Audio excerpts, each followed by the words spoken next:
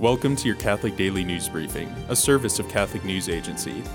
Listen on your smart speaker or wherever you get podcasts. Pope Francis has now formally instituted the new lay ministry of catechist.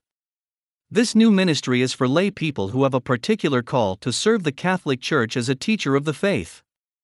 In an apostolic letter released May 11th, the Pope said that instituted catechists will be dedicated to the transmission of the faith through proclamation and instruction. He also emphasized the importance of lay teachers of the faith throughout the history of the Church. The Vatican has corrected a problem on its website that had caused at least two different English editions of the Catechism of the Catholic Church to appear on the site simultaneously. One of the versions accidentally displayed was an older edition. The fix to the website comes after cybersecurity experts urged the Vatican to strengthen its defenses against hackers.